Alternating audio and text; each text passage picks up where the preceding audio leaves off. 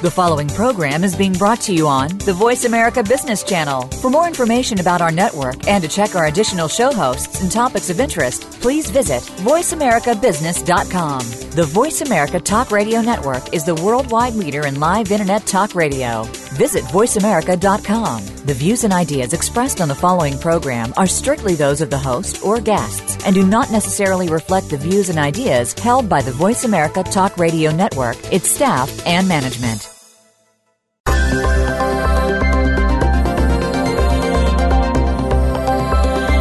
Is your organization a talent magnet?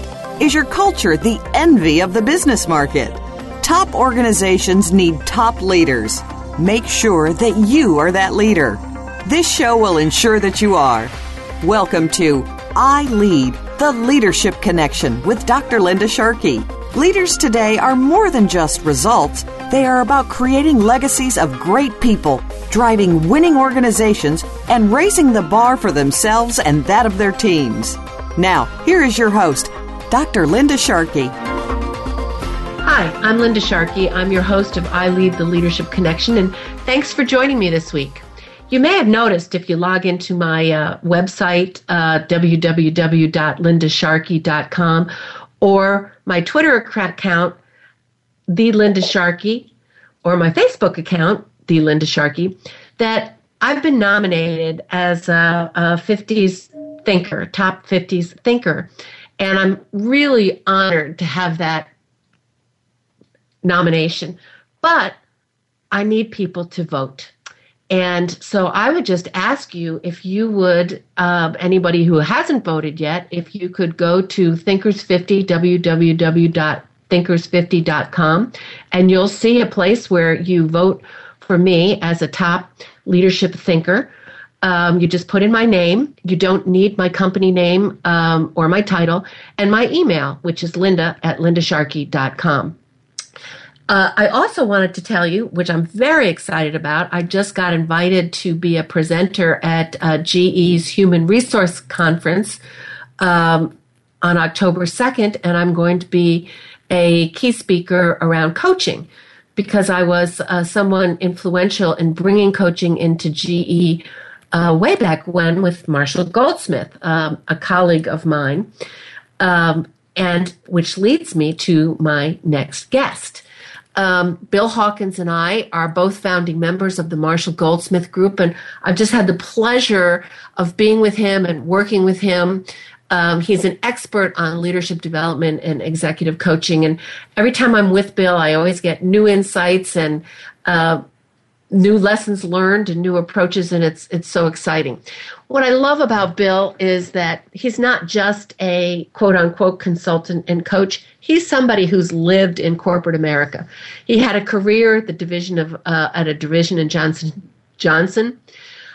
He was with Boston Scientific, vice president of sales and marketing, and he brings a breadth of understanding and insight into real-world situations. And I think, having that working experience has just been terrific for him. He's got a who's who of corporate America and global companies that he's done consulting with and coaching with, just to name a few: American Express, AT&T, Bentley. Wouldn't you love a Bentley? I would. Boeing, and others. And he's published in a number of different locations. He's a thought leader for the Drucker Foundation, which is no small feat, and he's a distinguished fellow at the Global Leadership Development Center at Alliant University, where we both share that title. He's written a number of books: What Got You Here Won't Get You There in Sales, which is a takeoff of Marshall's renowned book, and his most recent book, Bring Out the Best in Everyone, that was published by McGraw-Hill in 2013 with Marshall Goldsmith. And it's a great book. If you haven't gotten it, I highly recommend that you put it on your must-read list. And Bill, thanks for joining the show. I'm so glad to have you with me. Delighted to be here, Linda, and you already got my vote for top 50 thinkers. Well, thank you. I greatly, greatly appreciate that. And I know Marshall's going to be number 1 or 2 on the list, as he always is, which is so humbling to be even thought about in that area. So I really appreciate your vote. So tell me, your book, Bring Out the Best in Every Employee, Bill. You said it won an award from McGraw-Hill, and I just forgot what that award was, but I'm sure you remember. What was it? They called it a Baker's Dozen Best Summer Read. So it's been doing well. And what it basically was is, especially after the big recession hit everyone, everybody felt like they were being asked to do more with less. So what we ended up doing was interviewing over 6,000 people just to find out what are they looking for, how do leaders get more with less in the organization, and what are people looking for in the organization to feel like they can contribute more. So we put it all together in a book, and I had a lot of fun doing it. So what were a couple of big ahas from you in doing that research? What did you find? And I'm assuming you interviewed people from all over the world. Is that true? Or absolutely, yeah. We interviewed people all over the world. We interviewed everything from CEOs to CFOs to vice presidents to individual contributors.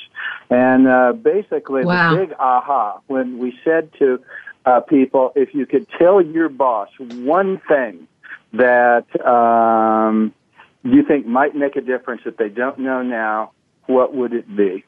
And interestingly enough, the number one thing was thank you. That surprised the tar out of us. Thank you for what you do for me, for the difficulties that we've had through the last several years. And the second piece we found out was I'd sure appreciate more feedback, okay, in terms of how I'm doing and wow. how my performance stacks up against other people. Kind of the two main things was, one, thank you for what you do, and secondly, give me more insight into how I do. I love those two, Bill. That just bodes right into Marshall's point about, thanking people for feedback and insight, et cetera. And so what they're saying is, recognize that I did a lot of work and thank me for that, right? Exactly. And that's so easy to do. And why don't we do it more? I mean, that's sort of the surprising thing here. Why do you think people don't thank other people more? Well, statistically, and I'm big into my numbers, there's about a 15% of the people out there actually have a problem doing that. And they think that, well, if you actually did something that was truly outstanding, of course I'd recognize you for it. But what do you want me to do? Run around and pat you on the back for doing your job, which, by the way, you're pretty well paid for? If I do that, it will seem phony and insincere. Right? And so you've kind of got that group of people who have to move beyond that. It's an effective thing for you to do, and it's not going to seem phony to the other people. There's another group of about 20 or 25% of the people that they know they should do it, but they just don't carve out the time to do it. I'm too busy. There's too much on the schedule. I thought I had the right time to do it, but that time passed. So it's almost like there's a zillion reasons why people don't do it, but the point of the matter is you have to carve out time to do it. It's so essential. And, your point about appreciating more feedback, you've probably done this too, Bill. I've been in corporate America a long time, and I used to handle the employee engagement surveys for all of HP and for the major divisions at GE and Payne Weber, a number of other key companies. And every time that question, do you get enough feedback from your boss on how you're doing and some suggestions for improvement, the answer is always, no, I don't. And this is like 30 years this stuff has been going on. So that's exactly right. Obviously we obviously are not getting the feedback thing right. And I was just talking to somebody today about performance management. And people think if you put a performance management system in, okay, well, at least they'll get feedback once a year, and it's obviously not sufficient. So what do you tell people about feedback, Bill? What I basically tell them is that you need to, some people, which one size doesn't fit all. Anybody who has more than one child realizes that treating your child, all your children fairly doesn't mean treating them equally. And what that means is that some people on your team need more feedback. than other people on your team. So the only way to tell if they're getting enough is you got to ask them. And so the people who I'm coaching, I routinely have them go out about once a month, okay, and talk to their people and say, hey, are you getting enough feedback? Do you know where we're going as an organization? Do you know how you and your team fit into it? Is there anybody on your team that has gone above and beyond above and beyond, but we've been so darn busy we haven't noticed it? Right? So you're asking your people, okay, is there anybody on your people's teams that need recognition that we can give it? And do you feel like you're in the loop in terms of what's going on in this organization? And what we found, back to your comment about engagement, Linda, is that if people feel like they're in the loop in terms of what's going on in the organization and they feel like they're getting recognition and feedback on their performance, those are probably two of the highest indicators for am I engaged or not. Yeah, that is so true. And that's where if they're not engaged, as we both know from our friend Beverly Kay, they don't give you their discretionary effort at all. So that's a very important point. So this sounds like, this is a fascinating book, Bill. Were there any other sort of critical surprises that you came across in all these interviews? Well, one would maybe be the trends that we're seeing. How are things different now than maybe they might have been even a few years ago? And certainly one would be technology, okay? And leaders today, it's not that they need to be a programmer, but they need to understand how is technology impacting their business. They need to learn to ask the right questions. For instance, who would have guessed a few years ago that taxi companies would be under siege from the likes of, Uber and Lyft?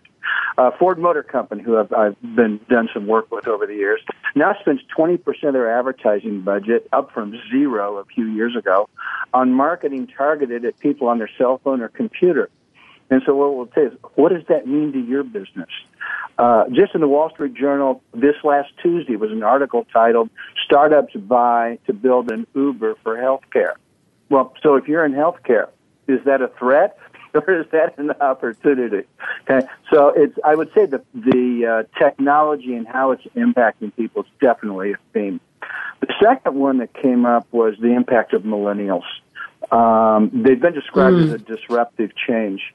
And in the next 5 years, they're going to represent half the workforce. And by 2025, they're going to be 75% of the workforce. The organizations and leaders in those organizations who manage the millennials and use their talents effectively, we think are going to have a competitive advantage.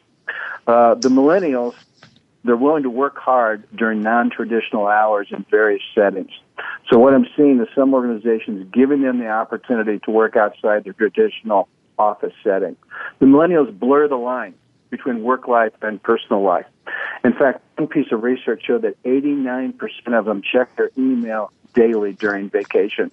But at the same time, they want control over their life. Okay? So maybe flex hours are going to be more important to them than other people on the team. One of the executives I worked with said, don't think of them as employees or even free agents, which we heard a few years ago, but as business allies. Allies work together for a common purpose. They support each other. Don't always agree on everything, but each provides for the other something that's valuable and difficult to get somewhere else. So if there's two things that kind of came out of all of our research, it would be the impact of millennials and how technology is impacting organizations. Yeah, and that's the thing that really shocks me about that. You should listen to last week's show. I had Gerald Kleinert on, who wrote the book 20 Billion in 20. And it's all about, he's a millennial himself, and he was actually recognized at 17 as one of the quintessential entrepreneurs in the U.S., and it's just fascinating the stuff he has to say and what he has to say in his book about millennials that we all need to know. And what surprises me about all of this, Bill, and probably surprises you too, is some of our old processes and approaches in the workplace are all rooted in the 20th century, and they don't allow for this blurring of lines, and they don't allow for people to use technology the way they do every day, and they put in policies and procedures that really block the growth of people, the new people that are entering the workplace. Have you seen that? Absolutely. And what baby boomers and even Generation Xers to a degree took for granted is just totally unacceptable for millennials. For instance, a lot of baby boomers in your audience are going to be able to relate with going into a new job at some point in their career, and somebody basically says, well, here's your desk. There's a lot of work to get done. Go to it. And you get basically zero orientation. Go figure it out. And that was normal. That was accepted. That is totally I can identify with that. I'm sure you can, too. Yeah. So there's this stage that the other generation doesn't even hit their radar screen as being a problem that creates big problems for the millennials. They want clarity in terms of what they're doing. They're expecting training, development, orientation, set me up for success. And the organizations that do that have got all of the talents and special attributes this group brings. But as we keep hearing, if the millennials don't get that, they're probably more willing to change jobs than any generation we've had in history. In fact, I think the statistics are that the average millennial expects to have something like 6 or 7 different jobs throughout their career. There's not that expectation that I'm going to come here and possibly, spend 10 or 20 years here, as some generations in the past are thinking. I've heard the number as much as 35 different jobs within their career. Oh my God! Really? University of Michigan. Now, in truth, I'm not quite sure what makes up those 35. It means they move around into different jobs within the same company, et cetera. So I'm not quite clear on that. Bill, we're 30 seconds to our first break, but this is a fascinating discussion. I'm absolutely loving this. And when we get back from break, I want to talk to you about how did you get into this business in the first place? And I want to talk a little bit about how coaching relates to this sort of millennial that's coming. This is going to be good 75% of the workforce in the next 5 years. So stay with us. We're speaking to Bill Hawkins, a renowned executive development, leadership development individual, a member of the Marshall Goldsmith Group, leading coach, world-renowned in terms of developing leaders. So stay with us.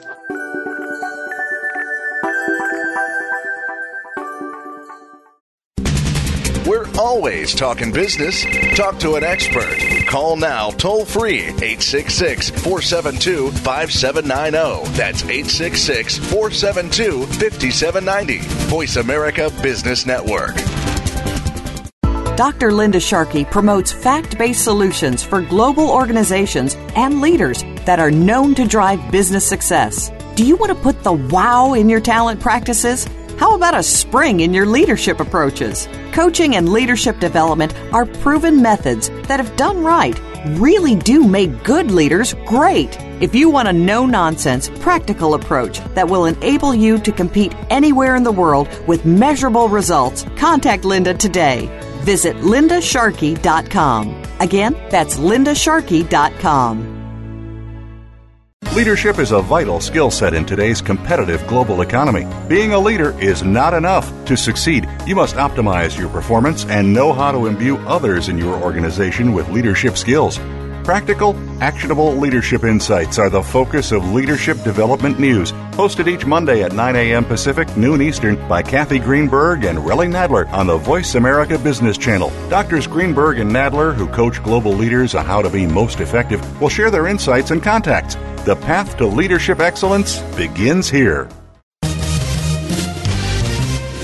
Stocks, bonds, investment opportunities, financial news, and talk.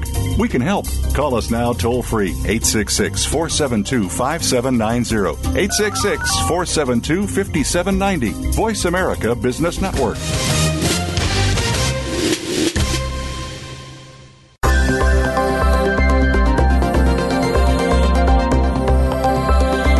You are tuned in to I Lead, the Leadership Connection.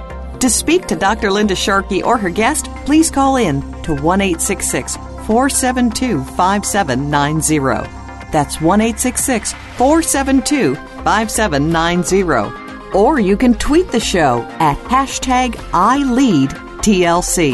We'd also love to hear from you by email. The email address is radio@lindasharkey.com. Now, back to I Lead, the Leadership Connection. Welcome back. I'm Linda Sharkey. I'm your host of I Lead, the Leadership Connection. And with me is Bill Hawkins, leading expert in executive and leadership development, coaches in some of the most significant companies in the world, member of and founding member of the Marshall Goldsmith Group. And we were having a great discussion on his latest book, and you should get a copy of it. But also we were talking about, what he learned from these 6,000 interviews that he did about millennials, which was a fascinating discussion. So, Bill, tell me, how did you get into this consulting business? What was the passion behind what drove you into this business? Well, interestingly enough, this Marshall Goldsmith, who you brought up several times now, I have known for years. And as you know, he's a rock star in executive coaching. And he recruited me into this business 20 years ago. And what he told me at the time is he knew I had the platform skills to do the workshops. But what he would like was that practical experience that I brought to coaching. Because as vice president of sales and marketing for a large company, I had responsibility for several hundred people. I had hired people, fired people, promoted people, managed large budgets. I'd been involved in several acquisitions. And it gave me kind of a practical approach to a lot of real-life situations that you see in coaching. And so I agreed with him and joined him. And probably that's great. Spend about 40% of my time coaching, and about 60% of my time doing workshops and speeches and stuff relating to all of the research and experience we got with coaching. Yeah. Well, Marshall is, I had the good fortune of meeting him, almost 15 years ago myself, and brought him into GE to help develop a whole coaching methodology and process for GE, because we got that feedback in our employee engagement surveys that our leaders didn't know how to coach and didn't know how to give feedback. And it was a huge, huge process for that company. It just really helped leaders understand that it wasn't just giving feedback, it was really helping people move forward or feed forward, giving others suggestions of how they could be better at what they do, which I think is brilliant, really brilliant. So, and what you did at how GE many people was you took the concept that we've been using, the Marshall Goldsmith philosophy for coaching, but that had always been done by external coaches. And I think what you did when you were GE was show that same platform, that same format worked just as effectively with internal coaches. And in fact, I remember you wrote an article on it, didn't you? I did. I wrote an article in one of the books that you have an article in too. And actually, I don't want to minimize the importance of external coaches, because you and I are both them, and you can see the value of it. But if well trained, internal people well trained, well monitored, well selected, internal people can do a very good job in building a coaching culture in an organization. Because obviously, as you know, if you have 5,000 vice presidents, the company just can't possibly afford to have an outside coach, for everyone. So it was a great second step. So, Bill, tell me, how many people have you coached, and what are some of the biggest observations that you have about this behavioral coaching approach that we use? Wow, I just had to total it up about 6 months ago, and I've coached over 100 people over the years. So, a lot. Boy, some of the observations. I would say that one of the observations I have is that one of the questions I get is, as you well know, part of the process that you and I use is that we'll go out and have people who are going to be coached identify their key stakeholders, people more senior than them, their team members, their peers, their direct reports, a lot of cases people outside their organization, and we go interview them and give them a summary report of what we found out, how they showing up at work. And got the question, you say, what do you learn? Sometimes people will say to me, so when you go through all this, do people normally have a pretty good idea of where they stand at work? In other words, all this stuff you prepare for them is no big deal. They say, hey, thanks for doing it, but I knew that. Or are there some big surprises there?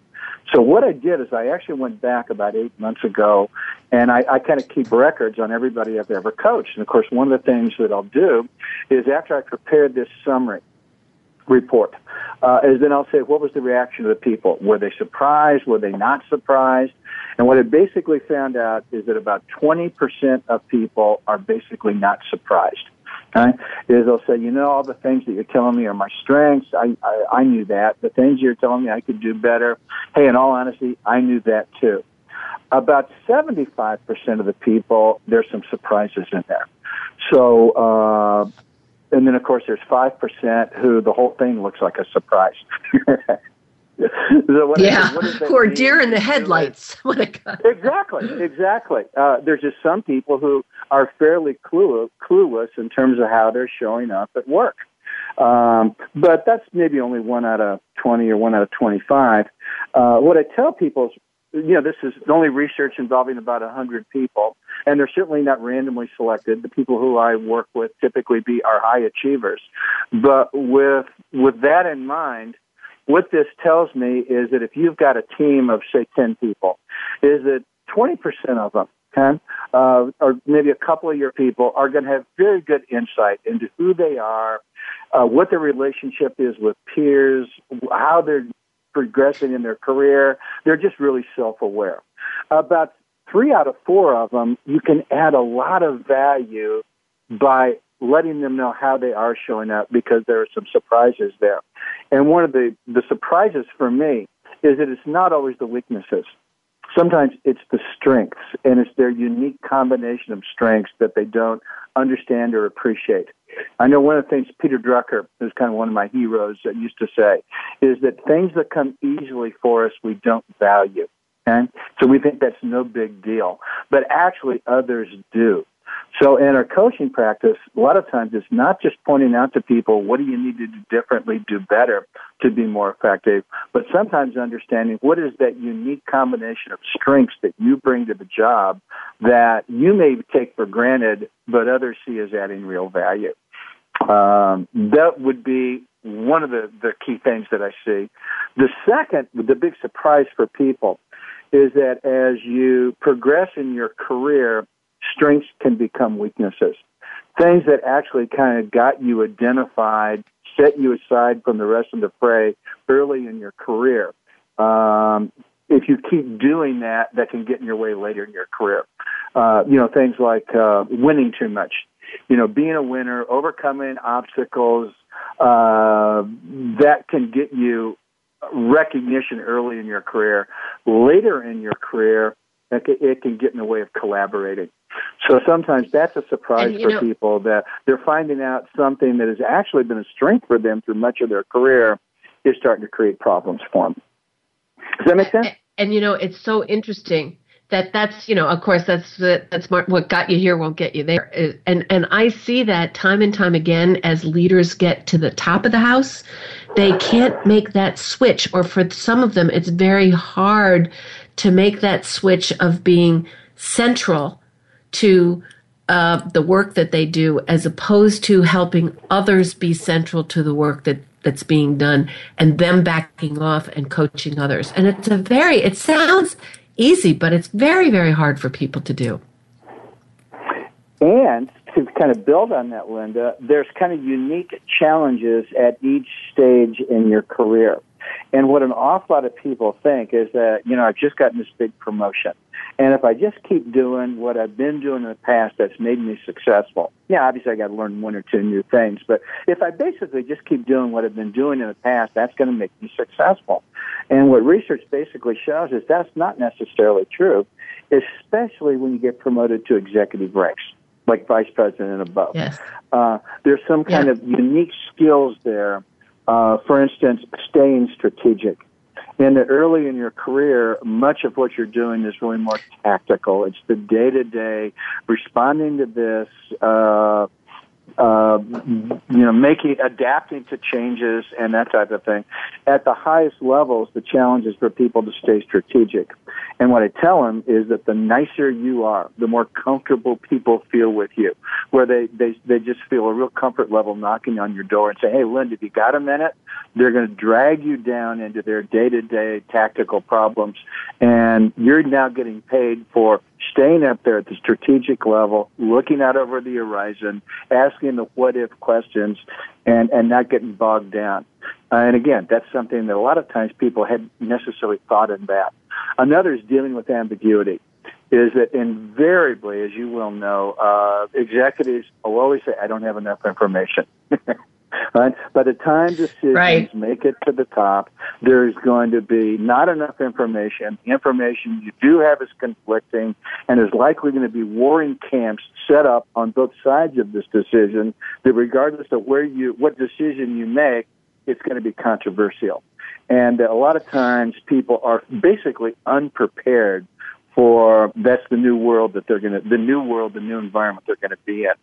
So in terms of progressing Bill, through your career, I want to add to that for just a second. I want to add to that because what we found, McGraw-Hill published my latest book, Winning with Transglobal Leadership, and what we found in that research, because this is such an important point, whether you're an American leader or you're a leader going global off your offshore, that if you can't deal with ambiguity, you are going to struggle in the next millennium, so to speak, because you just simply cannot possibly have all the data and information that you're going to feel like you need or that you had before. So it's a very important point. I love that. I just wanted to underscore it. Yeah. And so, usually one of those things people are unprepared for when they find themselves in a new role. Yeah. And how do you help them deal with ambiguity? How do you help them sort of let go of the details and being able to move forward and make decisions more on the facts at hand? Well, one of the things that I have people practice doing is carving out some time, say, initially every week. Say 15 minutes. Start out with something doable, like 15 minutes. Put it on your calendar, Friday afternoon. Close the door. Don't accept phone calls. And what you do is you take a topic at work. Okay? For instance, it might be people. It might be technology. It might be the latest merger. It might be our advertising program. Whatever it is, take that topic and just let your mind wander around it. Look out over the horizon. What questions are there? What have you not thought about before? And get in the habit of at least once a week doing that. And you might say at the highest level, I'm sure people do that all the time, but as you and I know, with the best of intentions, they don't. Just like they don't give people positive recognition, even though they know that they should. So what I do is I try and get people to discipline them. And some people like it so much they certainly expand beyond the 15 minutes. But I try and give people baby steps. Carve out time in your schedule to think strategically, deal with ambiguity, and get practice doing this in a low-risk environment so that you're better prepared for it when the stuff hits the fan. Bill, that's such a great exercise. And the reason why I love that is because we also have found out from neuroscience that in studying, the brain, that people can't think clearly unless they take time to step back and meditate, think through things, and that actually people need that downtime several times during the work day in order to be as creative and innovative and to bring back that creativity and innovation in them. And I don't know about your experience, but my experience in the corporate world is, boy, you went from one pounding meeting to another, to another, to another, and we just haven't built in that kind of time in the workplace. Have you experienced that too? Oh, absolutely. And in fact, unless you manage it, there's a lot of administrative assistants who will actually load the day with meeting after meeting after meeting to where executives feel like it's hard to come up for air. And like you say, how can you be creative? How can you deal with ambiguity? How can you deal with all these things when it's one meeting after another? Couldn't agree more. Yeah, and I do think that, to your point of your earlier book, the recession really played a toll on people because, people were working long and hard hours, and they had to because the workforce was shrinking, and let's be honest, people were kind of scared, so that they did what they had to do. So, Bill, I just want to start this. We're going to be coming up on a break in a few minutes, but what was your biggest nightmare in coaching? Oh, it has to be when I find out that the person doesn't really want to change. That what they want is they want me to come in as the outside professional, interview all the stakeholders, establish a relationship with senior management, and then in the end, what the coachee really wants me to do is to explain to senior management that they don't really have a problem. The problem is with other people in the organization and the organization itself. And it's that phony piece. I don't have a problem. What I want you to do is to point out that the organization has problems. That is a gosh darn nightmare for me, to get people to accept the fact that I'm not there to change the organization. I'm there to work with you. Yeah, and I've had that problem as well. And I remember just quickly before we go to break a story and this is a true story. Marshall was coaching some people, high level people for us at GE, and this one person simply was exactly where you said your biggest nightmare was. And Marshall turned around and came back to us and said, "You're wasting your money. This person doesn't want to change, doesn't believe they have to change, and believes it's all you guys." And he said, I think that this is not going anywhere. And I'll tell you something, that's scary to do. It takes a lot of guts to do. It's scary to do. But he gained a lot of purchase with GE because he did that. And, I'm sure you also think about this of, you've got somebody's career on the line. You go back to the company and say, look, this person is not going to change. So you're wasting your time. Is the company wasting their time on this individual? So stay with us. We're at break. We'll be back in a few minutes, and we're going to explore that question even further because coaching is a real developmental opportunity. And if you turn your back on it, you're really losing an opportunity for great growth. So we're talking to Bill Hawkins, expert coach, and we're going to continue to talk about what do you do when somebody doesn't see it as themselves.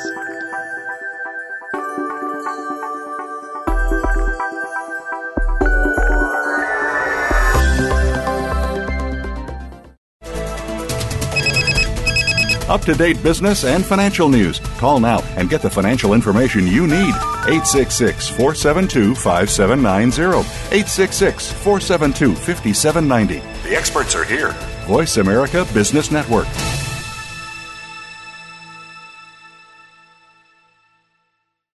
Dr. Linda Sharkey promotes fact-based solutions for global organizations and leaders that are known to drive business success. Do you want to put the wow in your talent practices?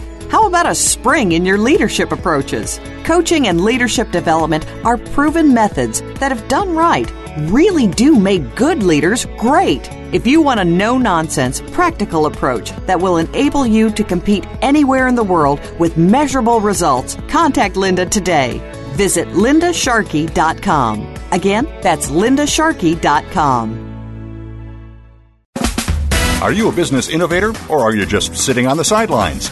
Tune in every week for Coffee Break with Game Changers, presented by SAP. Host Bonnie D. Graham talks to a cross-section of the movers and shakers who are leading by example. They will share best practices and innovative ideas to keep you thinking and moving along with the best. Join us for Coffee Break with Game Changers, presented by SAP, Wednesday mornings at 11 a.m. Eastern Time, 8 a.m. Pacific Time on the Voice America Business Channel.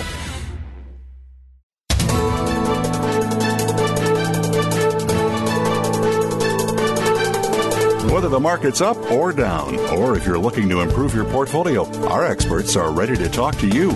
Call now. Toll free, 866-472-5790. That's 866-472-5790. Voice America Business Network.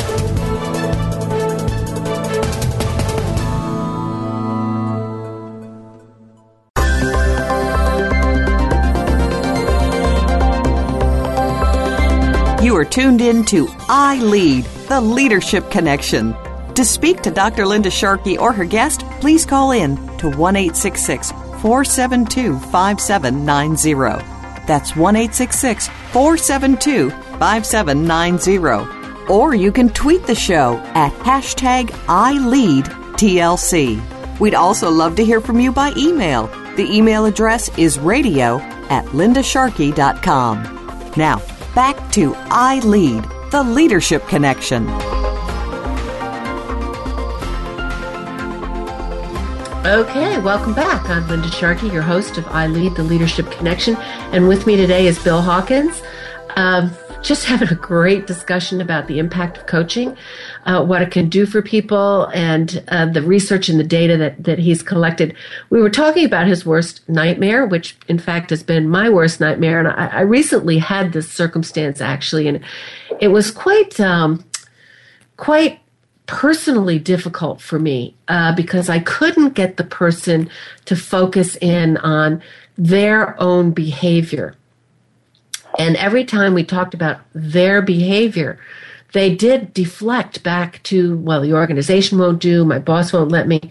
And, at some point, Bill, it's your own credibility on the line. So how do you deal with that? What do you do?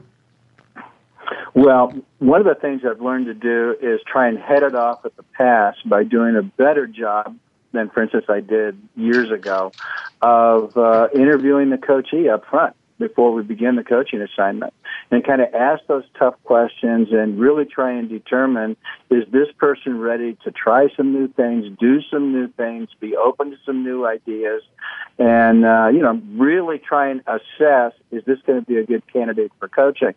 Whereas, when you first begin coaching, any business is good business.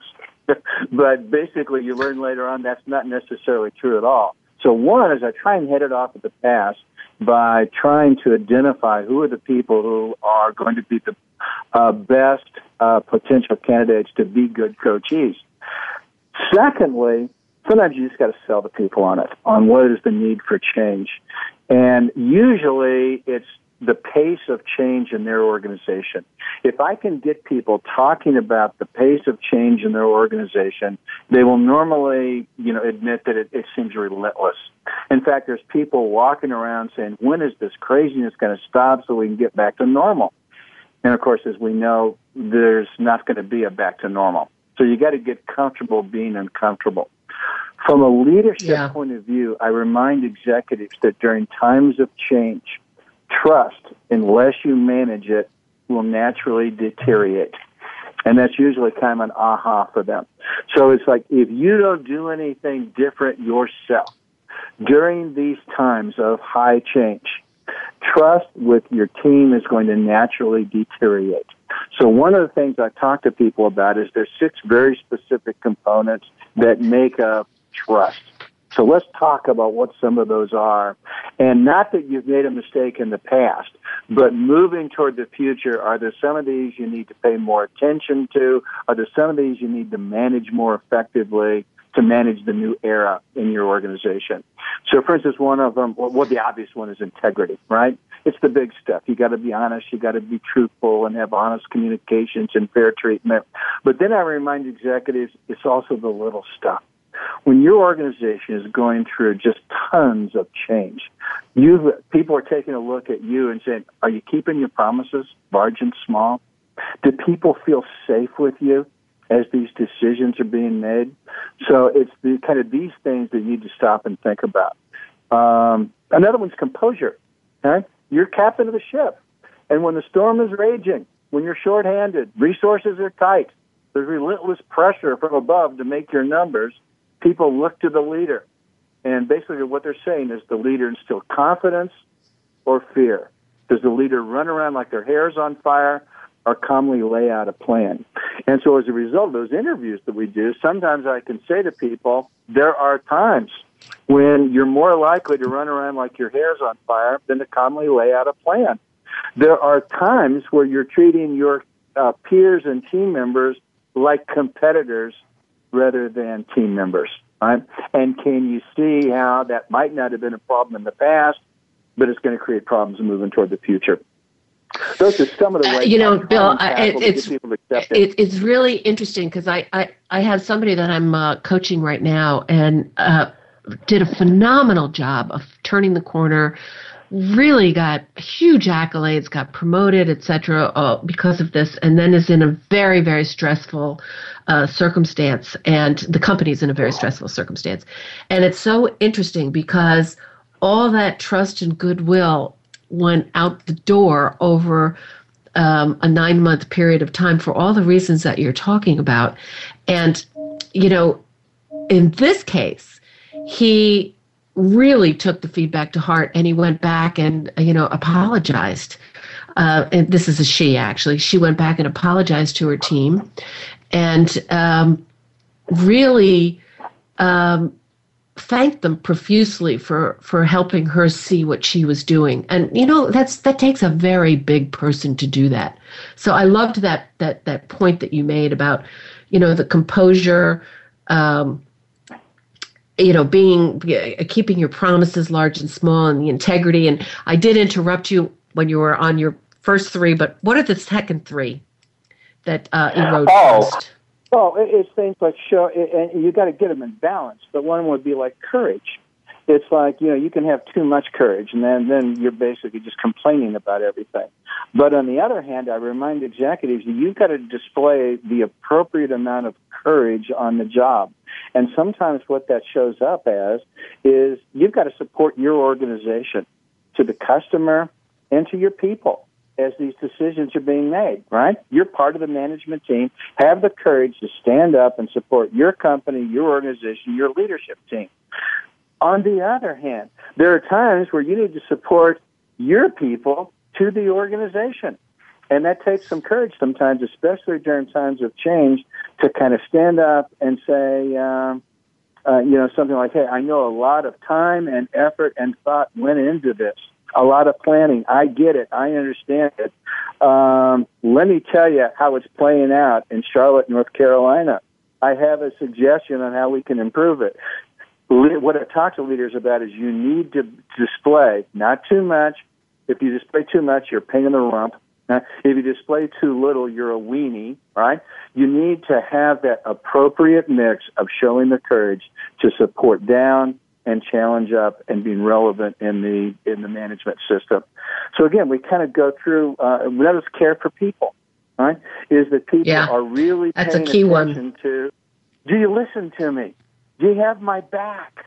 That's what your people want to know. People are willing to walk through fire for their boss if they feel like their boss has their back, okay, when things matter, when the chips are down.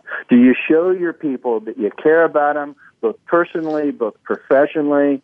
And, what you get back on that is what you're talking about, Lou. It's the commitment.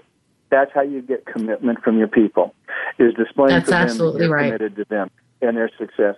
And too many times when you're trying to get more done with less, there aren't enough hours in the day to get your job done, leaders don't maliciously do any of these things, but they inadvertently, just kind of one nail in the coffin at a time, is don't show their people. Then in their heart of hearts, they may care about their people, but people can't see into your heart. You got to show it. That's exactly right. You got to show you got to show it. You care. Yeah, and you got to be there. You got to communicate with them. Don't you see that? Think that communication, that ongoing, regular communication with folks is absolutely essential. Yeah, absolutely. And some people are just naturally good at what we used to call managing by walking around.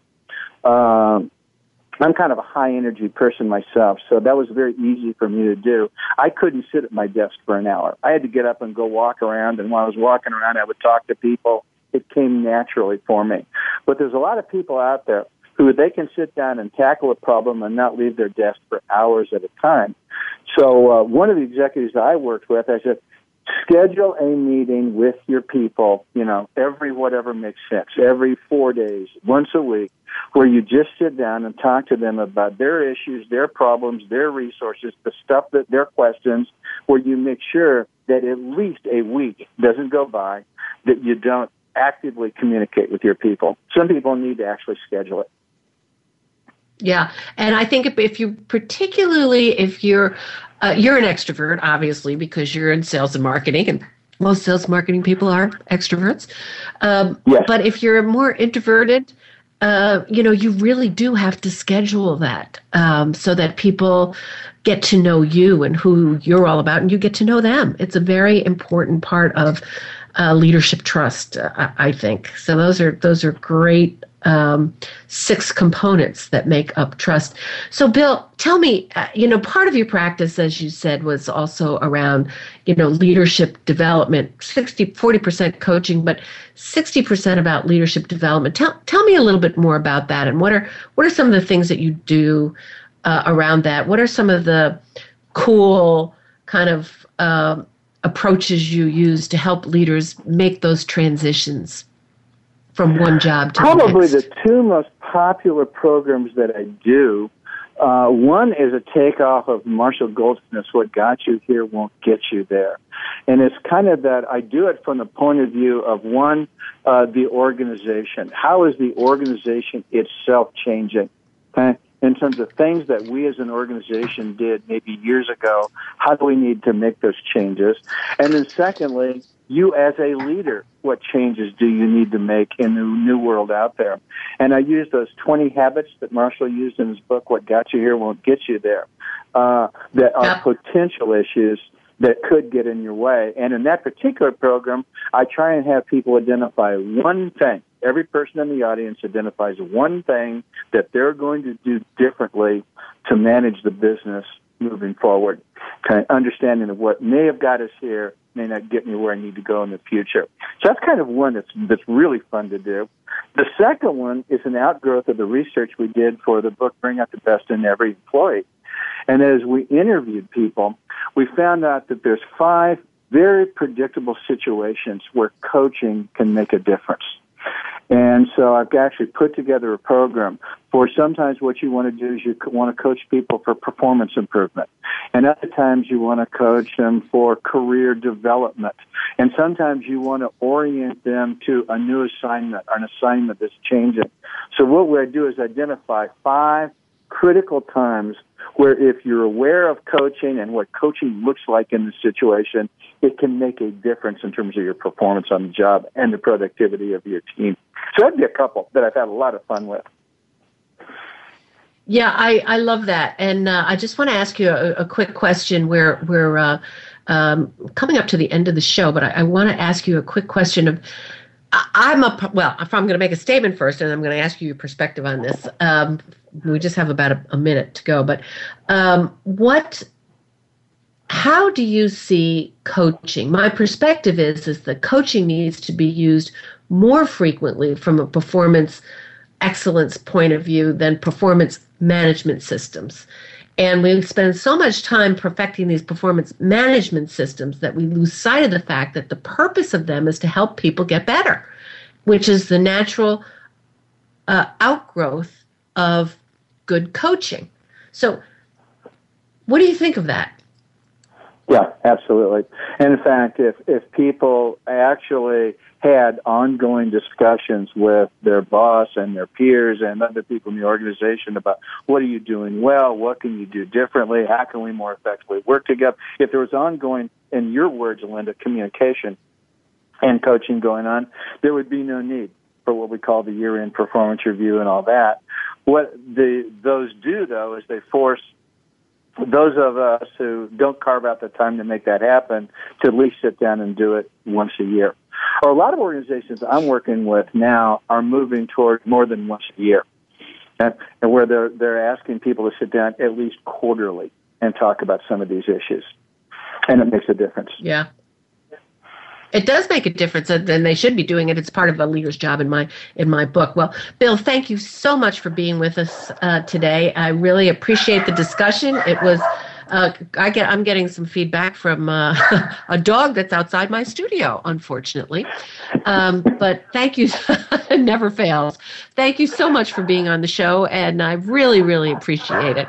And I appreciate your vote on the Thinkers 50.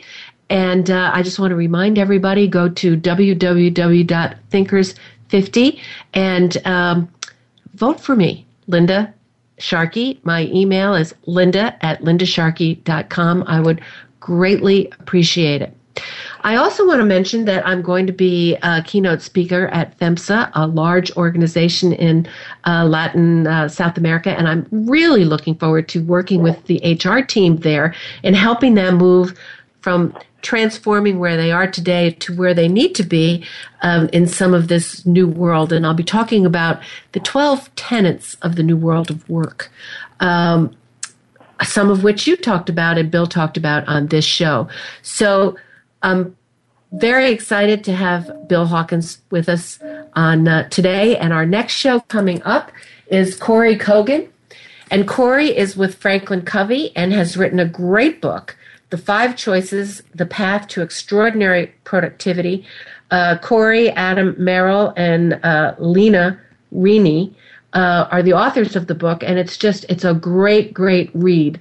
So stay with me next week, August 27th, for a discussion with Corey Kogan.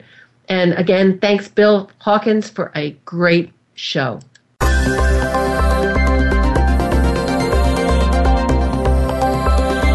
Thank you for listening to this week's edition of I Lead, the Leadership Connection. Please join Dr. Linda Sharkey again for another show next Thursday at 2 p.m. Pacific Time, 5 p.m. Eastern Time on the Voice America Business Channel. Have a successful week.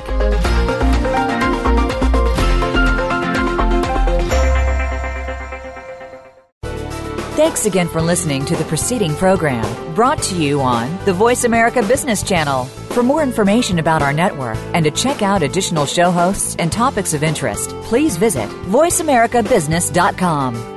The Voice America Talk Radio Network is the worldwide leader in live Internet talk radio. Visit voiceamerica.com. The views and ideas expressed on the preceding program are strictly those of the host or guests and do not necessarily reflect the views and ideas held by the Voice America Talk Radio Network, its staff, and management.